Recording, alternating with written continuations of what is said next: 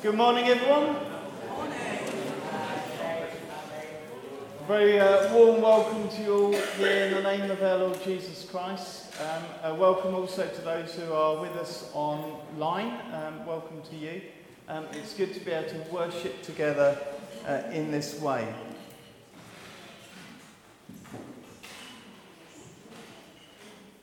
We're going to, for our call to worship, do something a little bit different. We're going to divide into three sections as a congregation. And I have to get this right because I'm no good with my left and right. So if we bring up the first slide, you'll see what I mean.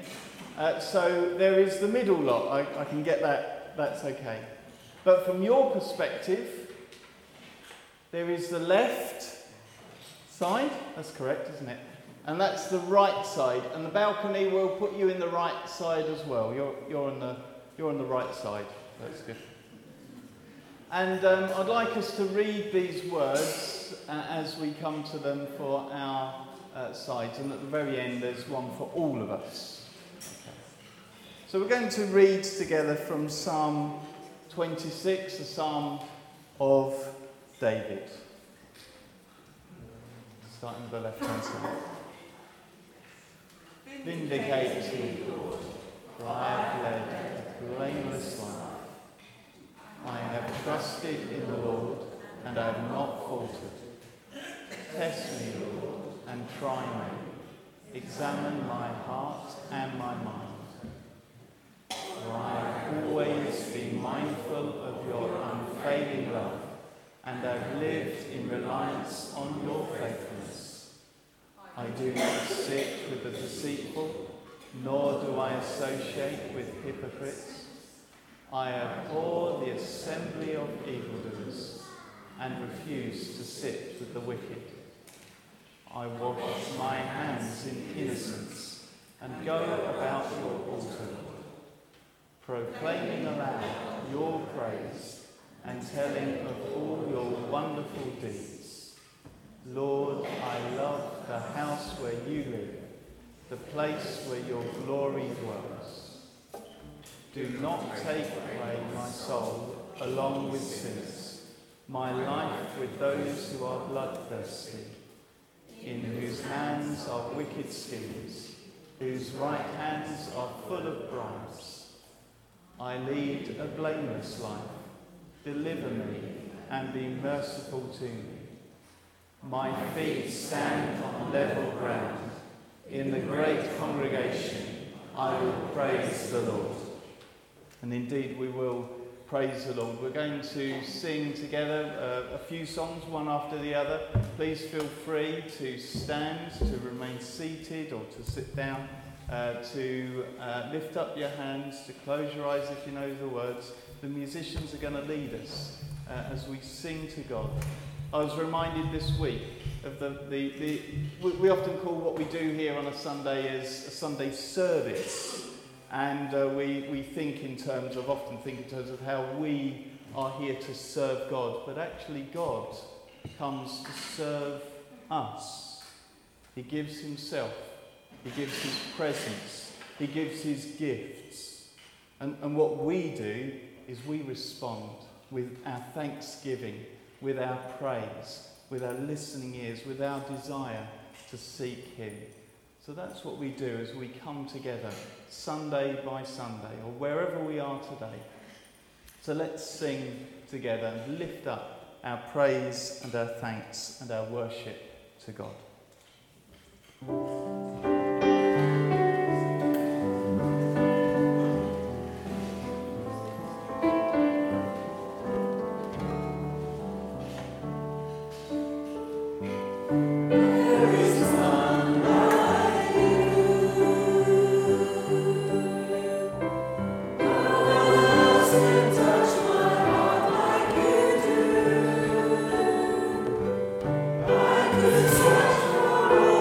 Time.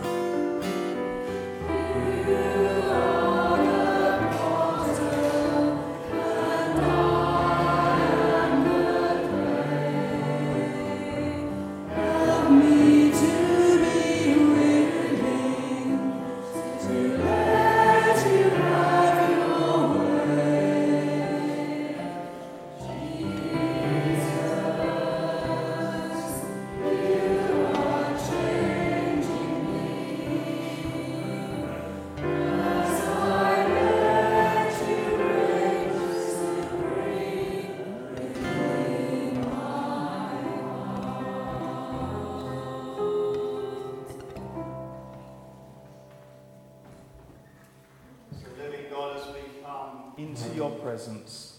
We ask that you may move among us by your Holy Spirit, that he would be touching and transforming our hearts, our minds, our lives. May we be closer to you. May we be facing towards you. May we be more like you. In Jesus' name, amen. Please take your seats. Now, as you may have guessed, I have a challenge for some folk here, or it can be for all of us, but actually only 3 are going to get a chance to actually do the challenge. Are there 3 children or young people that would volunteer to do this challenge? You have to be allowed to drink Coke or Pepsi. That's by your adult, or Serena, up you come if you'd like. That's all right, isn't it, Mum? We'll have them buzzing by the end of the service then. Grace, lovely, and one more. I'm afraid I can only have 3 today, so one more. Otherwise I'll pick on an adult. Brilliant, well done, very good. Now, Nigel is going to help us, okay, so Nigel's going to come. Now, what's going to happen is, I'm going to pour I'm going to pour Pepsi and Coke into some of the cups, okay? So Pepsi is going to go into either the blue or the yellow, and Coke is going to go in either the blue or the yellow. So you won't be able to tell, you'll have a cup each, but you won't be able to tell which one is Coke or Pepsi by the look of it. You've never had neither. Okay, so this will be a really big challenge. Really big challenge. Okay, so Nigel's going to help me because he's going to hide from view my pouring the Coke and the Pepsi. So if you'd like to stand back a bit to where the chairs are, and Nigel's going to help me here. So he's going to hold it up, and then I'm going to pour the Coke. So all 3 yellow cups are going to have the same drink, and all 3 blue cups are going to have the same drink. I won't pour too much, although some of you are going to go into BRBK later on, so I won't have to deal with you.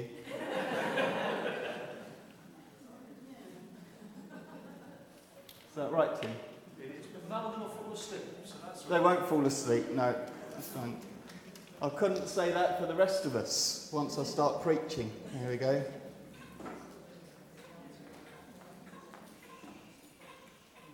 Okay. So I'm going to put the Pepsi and the Coke in no particular order, like next to them. I have to remember which ones I've put them in. Right, okay. Thank you very much, Nigel. All right. Ladies, you can turn round. Very good. Now, so I've put the Coke here and the Pepsi here, but it doesn't necessarily mean that the Pepsi's this side and the Coke's this side. So, but I do know which ones are which. Okay. So you will have those. You will have those. You will have those. Now, I'm going to ask you to take a sip of one colour first. Okay. So if you want to turn round, so have a sip of the blue first. Yeah. Right. You don't have to say anything yet. But you may want to try and... You don't have to drink all of it. You can have a sip, or you can drink all of it if you want. That's fine. Right, okay, you don't have to drink all of it, right? And then have a sip of the yellow one.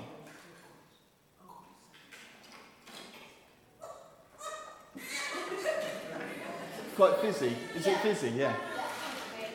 You know which one's which. Okay, so I'm going to ask you which one, I'm going to ask each of you which one you think the blue one is. So which one do you think the blue one is? You think the blue one is Pepsi? Which one do you think the blue one is? Pepsi, okay. And which one do you think the blue one is? Coke, okay, so you put that on. So therefore you think the one, so you think the other one is, the yellow one is Coke. You think the yellow one's Coke, and you think the yellow one is Pepsi. Okay, so to reveal the results. Right, drum roll. Nigel, can you remember which ones I've got in? You can. Okay, I want you to confirm this because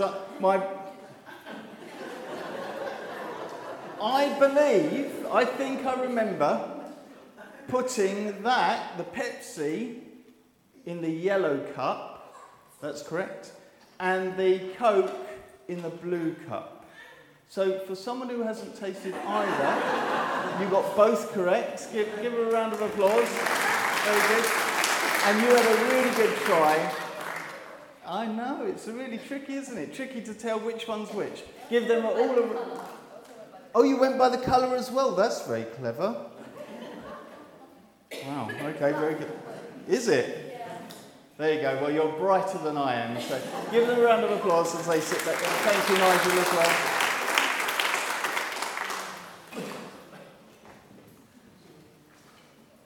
Now, you'll be able to try this later on. So we're going to put these at the kitchen afterwards, okay? So you can have your own Coke and Pepsi challenge if you want.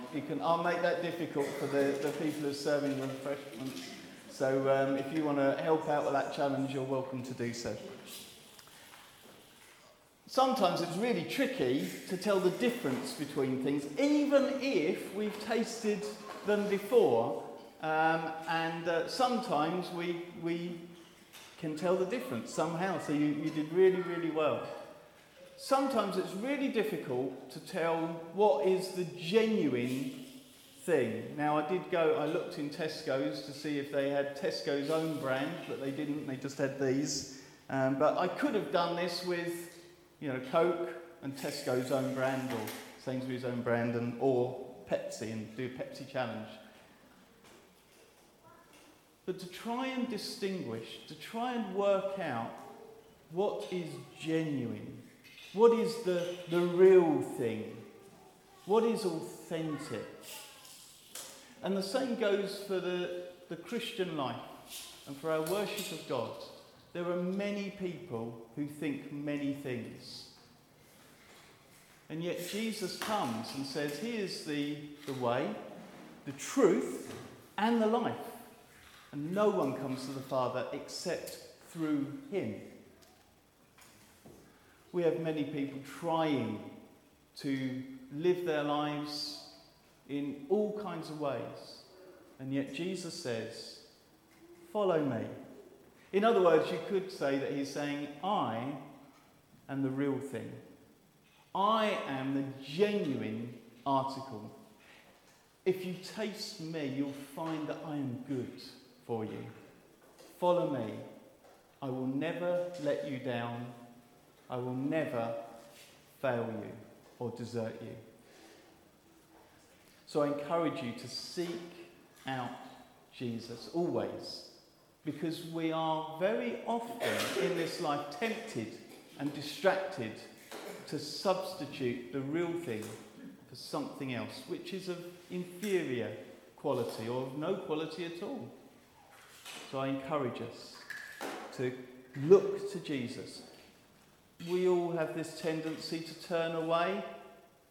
Keep turning back. That's why it's good to not give up the habit of meeting together, so that we can encourage each other, we can spur each other on, we can keep pointing one another back to Jesus, because we all know what it's like to live in this world and suffer temptations, trials, troubles, distractions. To keep focused on the real thing, on the authentic thing, on the one and only Lord and Saviour. We're going to sing our next song. During the singing of this song, those going from us into their own groups, the children and young people are going to go into their up to BRBK or to creche maybe. But we're going to sing together, Our Father Everlasting. And in a way, as we sing, we are declaring the truth of the statements that we sing. Thank you.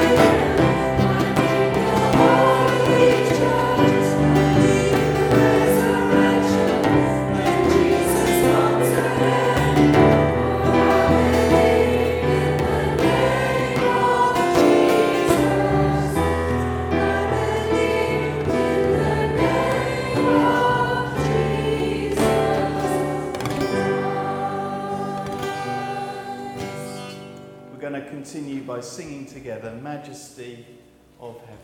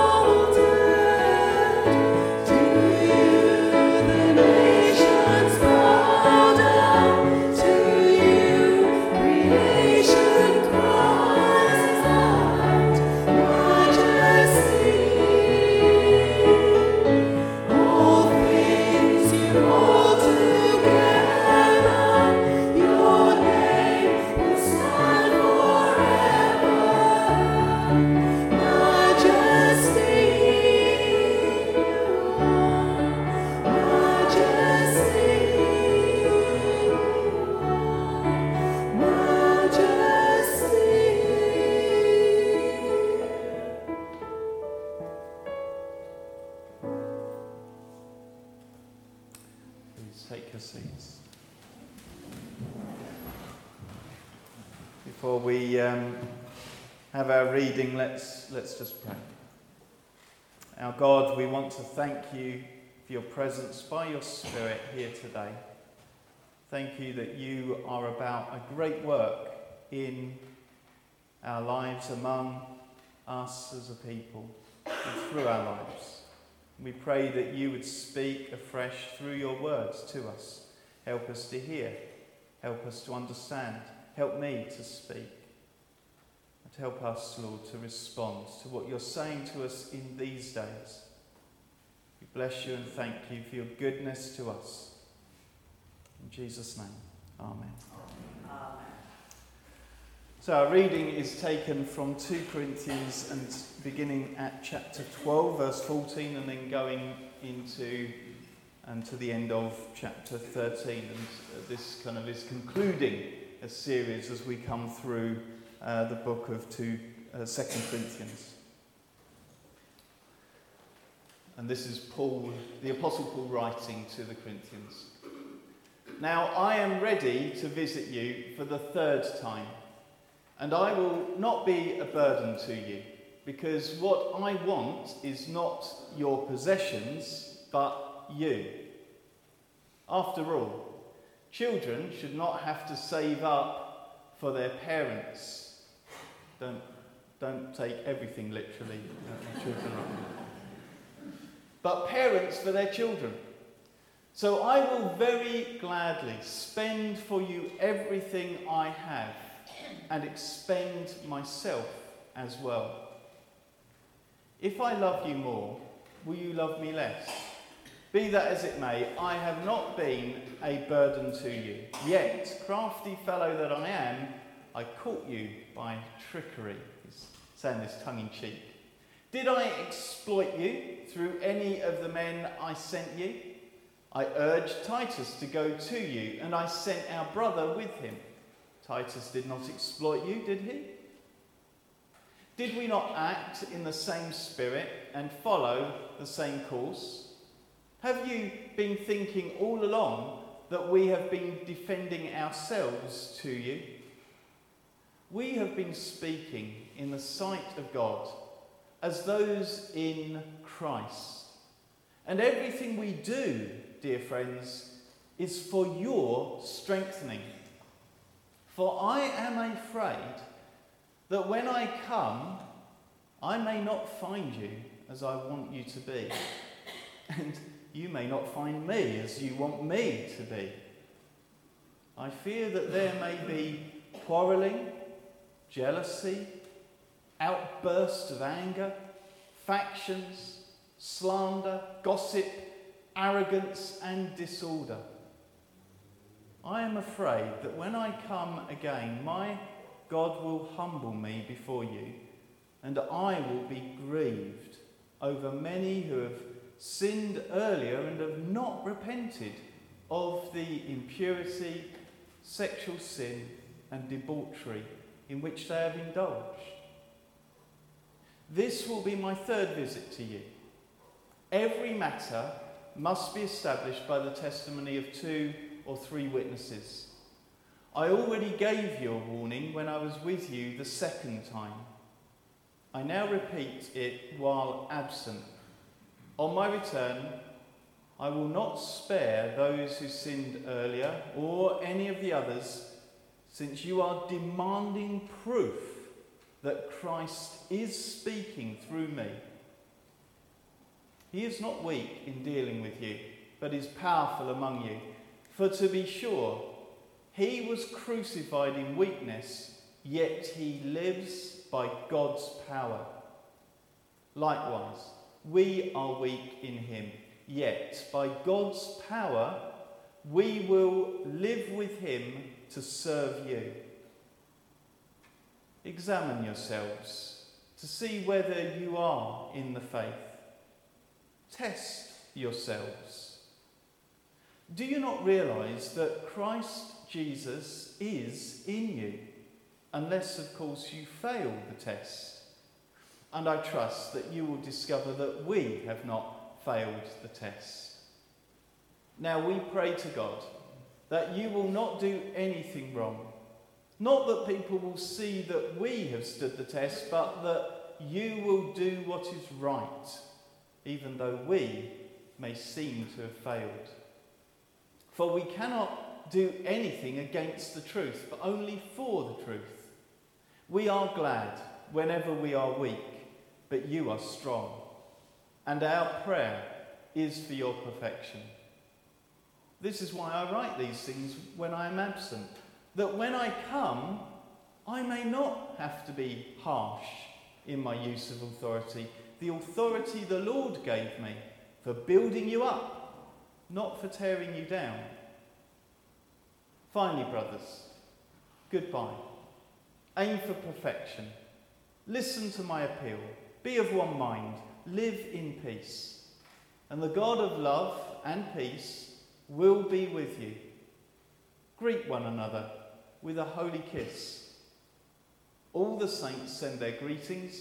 May the grace of the Lord Jesus Christ and the love of God and the fellowship of the Holy Spirit be with you all. Amen.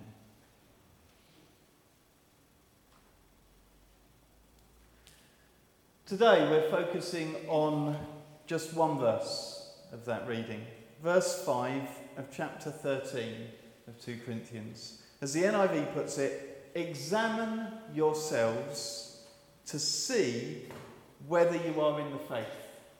Test yourselves. What does Paul mean when he issues this command to the Corinthians, the Christians at Corinth? And what does it mean for us as Christians today? I want to remind us firstly of the context of this verse. The church at Corinth was in a bit of a state, having lapsed into immoral behaviour. Paul expressed his fear that when he visited them, he would find an absence of repentance and a continuing in un-Christ-like ways. In chapter 12, verses 20 to 21, as we've just read, Paul writes, I fear they may be discord, jealousy, fits of rage, selfish ambition, slander, gossip, arrogance, and disorder. Quite a list. I am afraid that when I come again, my God will humble me before you, and I will be grieved over many who have sinned earlier and have not repented of the impurity, sexual sin, and debauchery in which they have indulged. What is more, many of those who had fallen into immoral practices had also taken to challenging Paul's authority as an apostle. Paul expressed that he intended to firmly discipline those who did not heed his warnings and repent before his arrival. As he writes in chapter 13, verses 2 and 3, I already gave you a warning that when I was with you a second time, I now repeat it while absent. On my return, I will not spare those who have sinned earlier or any of the others, since you are demanding proof that Christ is speaking through me. He is not weak in dealing with you, but is powerful among you. He doesn't mince his words. As one commentator puts it, when he comes, Paul says he'll be acting as judge, jury, and executioner. However, as he nears the end of his second letter, Paul changes tact a little.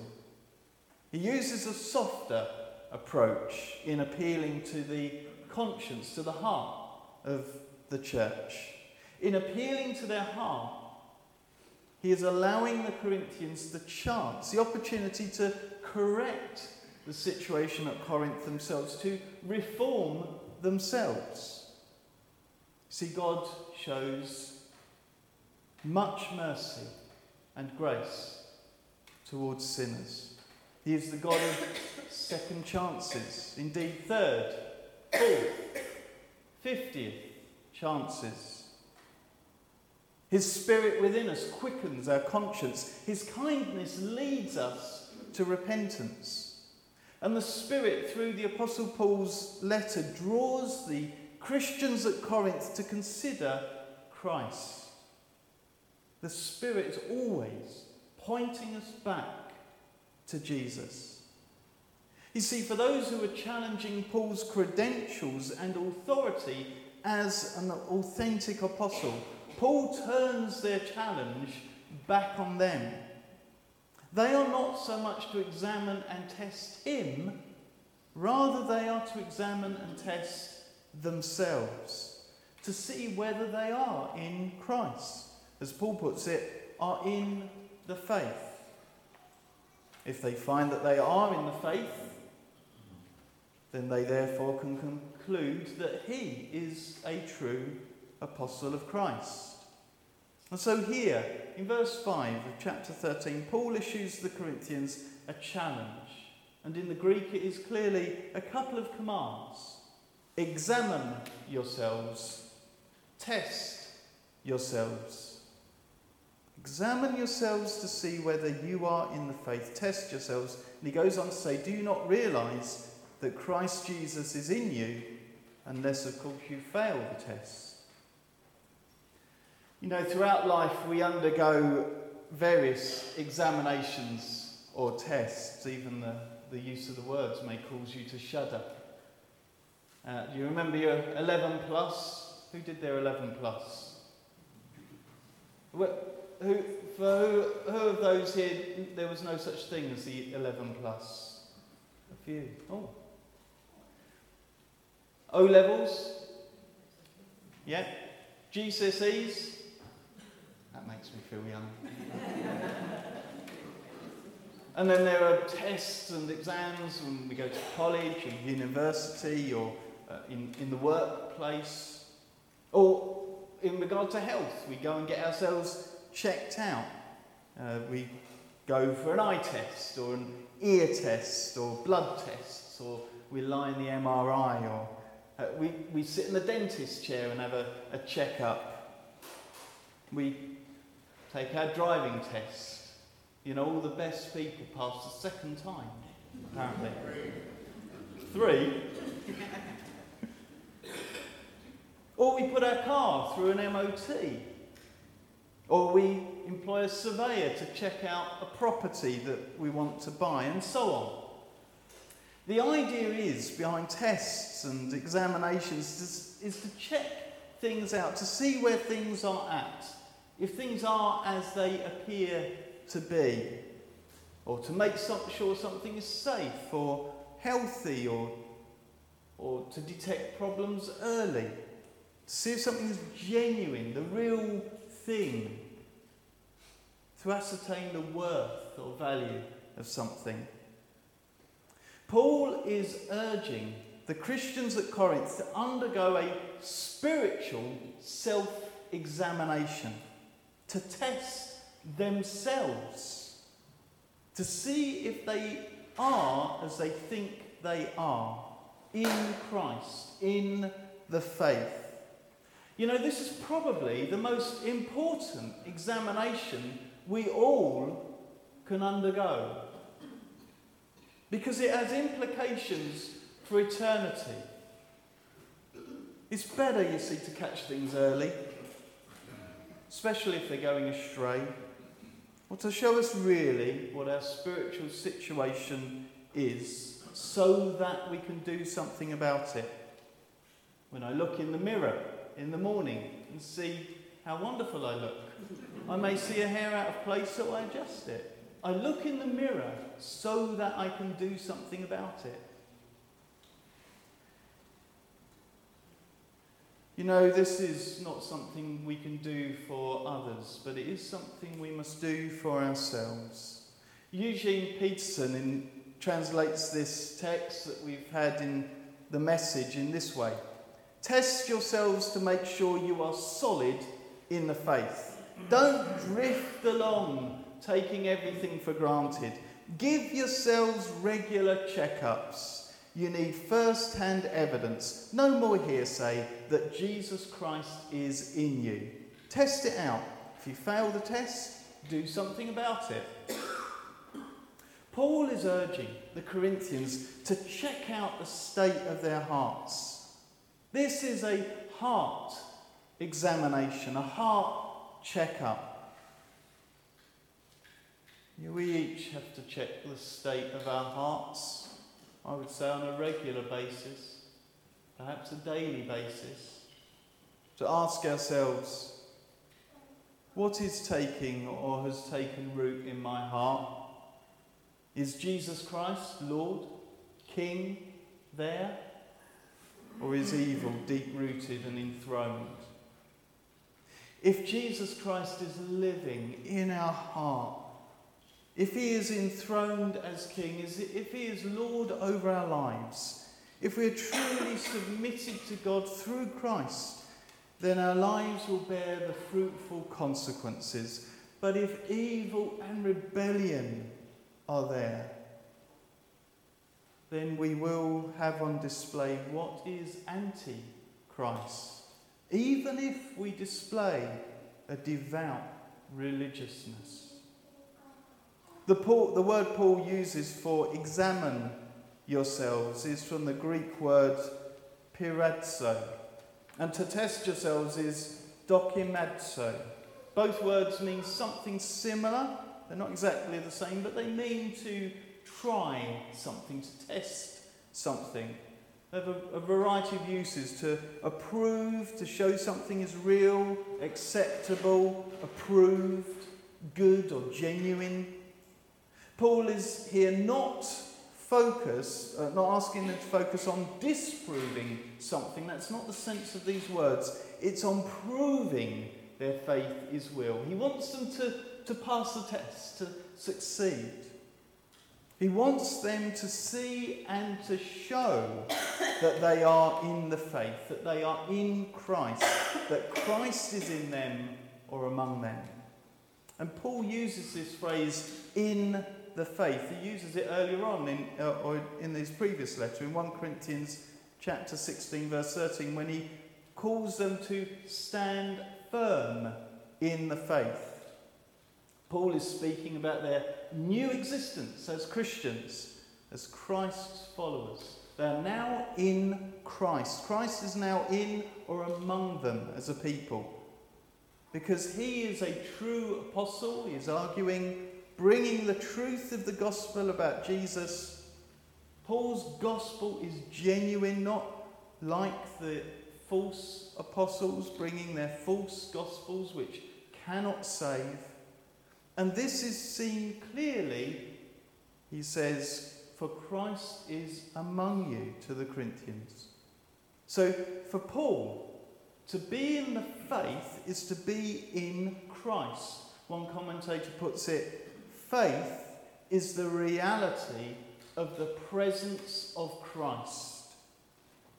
If they follow the true apostles' instructions, then when Paul arrives, he will find them as he desires, having repented and returned to Christ and his holy ways.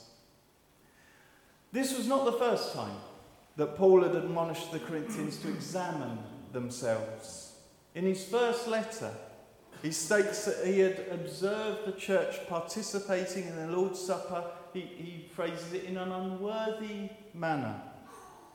And he says that believers are to examine themselves in this regard. Their motives, their actions towards one another, the current condition of their hearts, to make sure that they don't bring God's discipline on themselves. This was a serious matter he was speaking about in his first letter. We could say a life and death matter. Let me just read it for us. We hear this on a regular basis. In 1 Corinthians chapter 11, verses 27 to 31, whoever eats the bread or drinks the cup of the Lord in an unworthy manner will be guilty of sinning against the body and blood of the Lord. Everyone ought to examine themselves before they eat of the bread and drink from the cup. For those who eat and drink without discerning the body of Christ eat and drink judgment on themselves. That is why many among you are weak and sick, and a number of you have fallen asleep, have passed away. But if we were more discerning with regard to ourselves, we would not come under such judgment. He's urging them, examine yourselves. And yet, as a failure to examine themselves as members of Christ's body and correct where they were going wrong in relation to one another, they directly, as a consequence, suffered weakness, chronic illness and death. You see, Paul's primary concern for the Corinthians in all matters, whether it's to do with their love feast, their community meal of communion, or in regard to identifying and dealing with sin and sinful behaviour, was to bring spiritual health and wholeness to the Christian community. If the individuals were genuinely in the faith, they would know that Jesus Christ lived inside them by his Spirit. They will have submitted themselves to God, therefore, and are able to resist the devil that he might flee from them.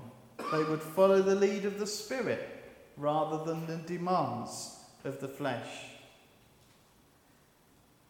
God's Holy Spirit lives within the believer, promoting sanctification, holy living. Paul writes something to Titus that goes along these lines in Titus chapter 2.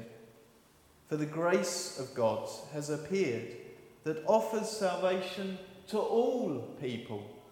It teaches us to say no to ungodliness and worldly passions, and to live self-controlled, upright and godly lives in this present age, while we wait for the blessed hope, the appearing of the glory of our great God and Saviour Jesus Christ, who gave himself for us to redeem us from all wickedness and to purify for himself a people who are his very own, eager to do what is good.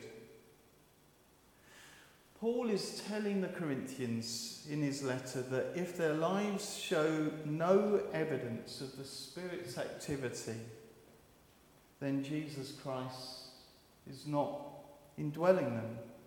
And if Christ is not in them, then they have failed the test. This is a very helpful reminder for us as church today. Rather than focusing upon cross-examining others,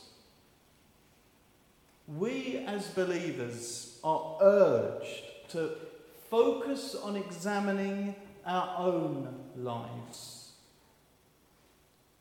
Paul writes to the Galatians, each one should test their own actions.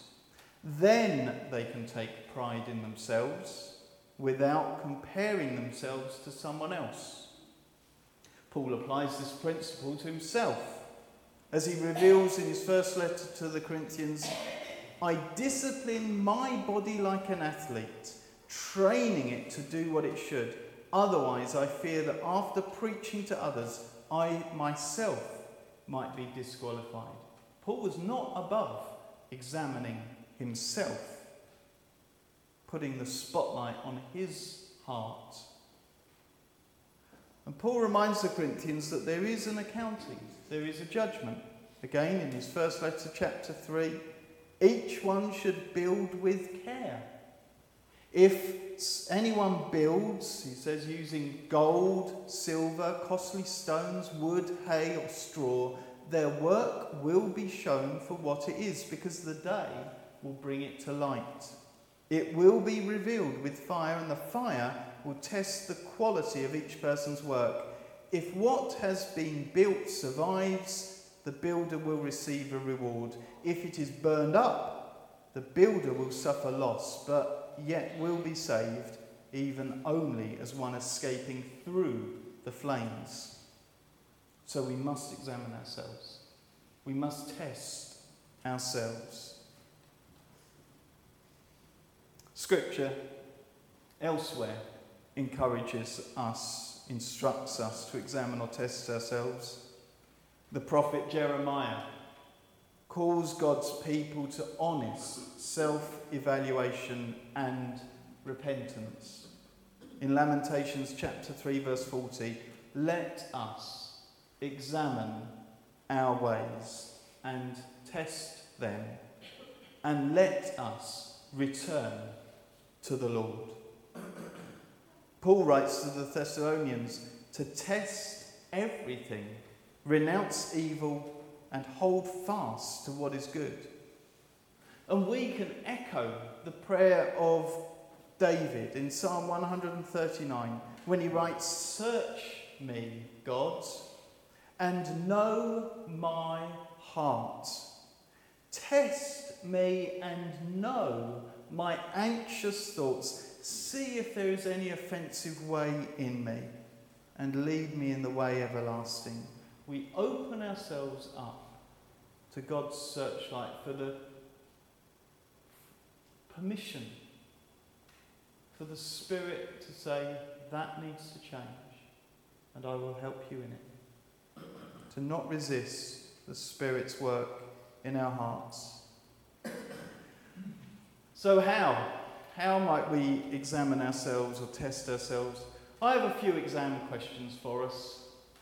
I've given a suggestion of 15. We're not going to go through all of them.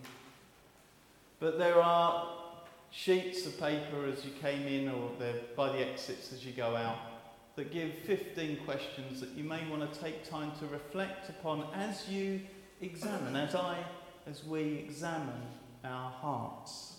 I want to just focus on just 5 of them. Firstly, what fruit am I bearing through my life? Jesus warned that true prophets of God are recognised by their fruits. And he calls us to watch out for false prophets. Every good tree bears good fruit, but a bad tree bears bad fruit. By their fruit, you will recognise them. And of course, Paul writes to the Galatians about the fruit of the Spirit as opposed to the acts of the flesh. And you can read these for yourself in Galatians chapter 5, verses 13 to 26. The second question, whose will am I doing? My own or God's? You can rephrase it. Am I submitting my will to God's? Because sometimes we say, Lord, no, I won't do that in our heart. Yet let us be those who say, Lord, I will do what you want me to do. And he will instruct us in it. In fact, Jesus said in Matthew chapter 7, "Not everyone who says to me, Lord, Lord, will enter the kingdom of heaven, but only the one who does the will of my Father who is in heaven." The third question, am I living in obedience to God's word, living as Jesus did? 1 John has plenty of questions for us, and the bulk of those 15 are taken from 1 John. It's a good letter to read as we examine our own hearts. And in 1 John chapter 2, verses 3 to 6, we read this: "We know that we have come to know him if we keep his commands. Whoever says, 'I know him,' but does not do what he commands is a liar, and the truth is not in that person. But if anyone obeys his word, love for God is truly made complete in them. This is how we know we are in him. Whoever claims to live in him must live as Jesus lived." So we could say, am I living as Jesus lived? Fourth question, am I living by faith?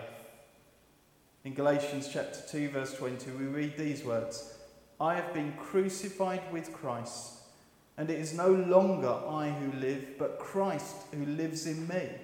And the life which I now live in the flesh, I live by faith in the Son of God, who loved me and delivered himself up for me." And in Hebrews chapter 11, verse 6, we read it clearly: "Without faith, it is impossible to please God." So am I living day by day by faith? And the fifth and last question for now, am I relying upon Christ's finished work of the cross and his resurrection power rather than my own works or power, trying to get into God's good books? Christ's resurrection power is at work in the life of the redeemed disciple of Jesus. In him we have redemption through his blood, the forgiveness of sins in accordance with the riches of God's grace. By grace you have been saved through faith. This is not your own doing, it's the gift of God, not a result of works, so that no one can boast. I can do all things through him who strengthens me. Therefore, since we receive a kingdom which cannot be shaken, let us show gratitude by which we may offer to God an acceptable service with reverence and awe. So are we placing our trust upon Christ's finished work of the cross and living by his resurrection power? So I urge us to take time to examine ourselves, just as Paul urged the Corinthians, because, and I speak from my own experience, just like the Corinthians, I can be in a bit of a state sometimes. I can get things wrong. I can do things that I wish I didn't do and fail to do the things that I should do. And maybe you're like me. We just need to keep coming back, keep orientating ourselves back to Jesus and submitting to him and being filled afresh with him. Let's pray.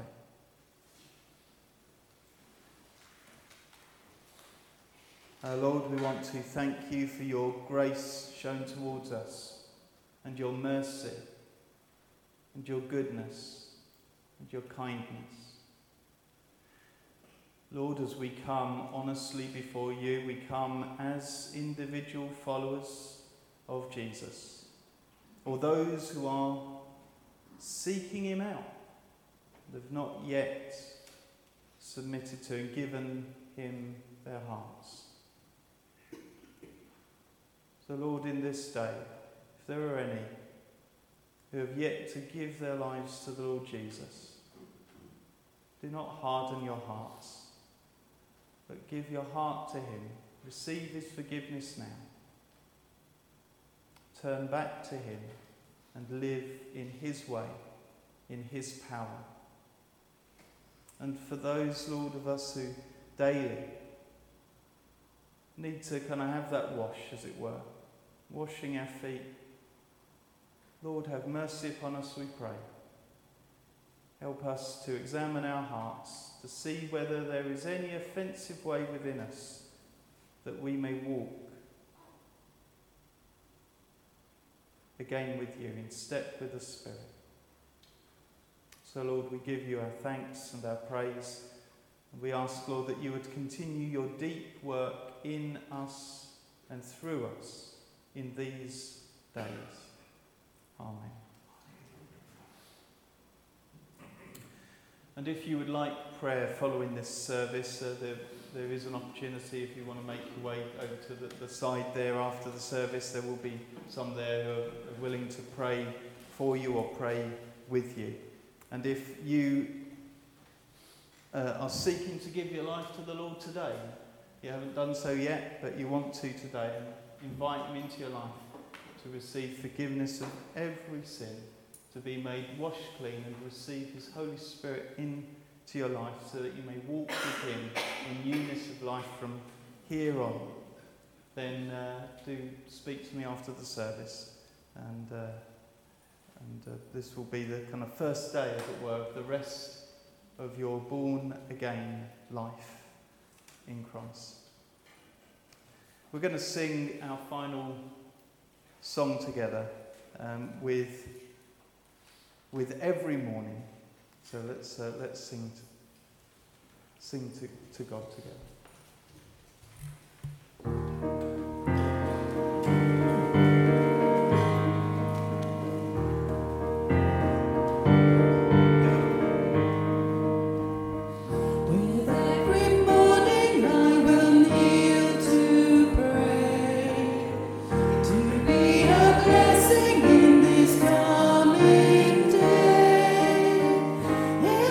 Everything I say and everything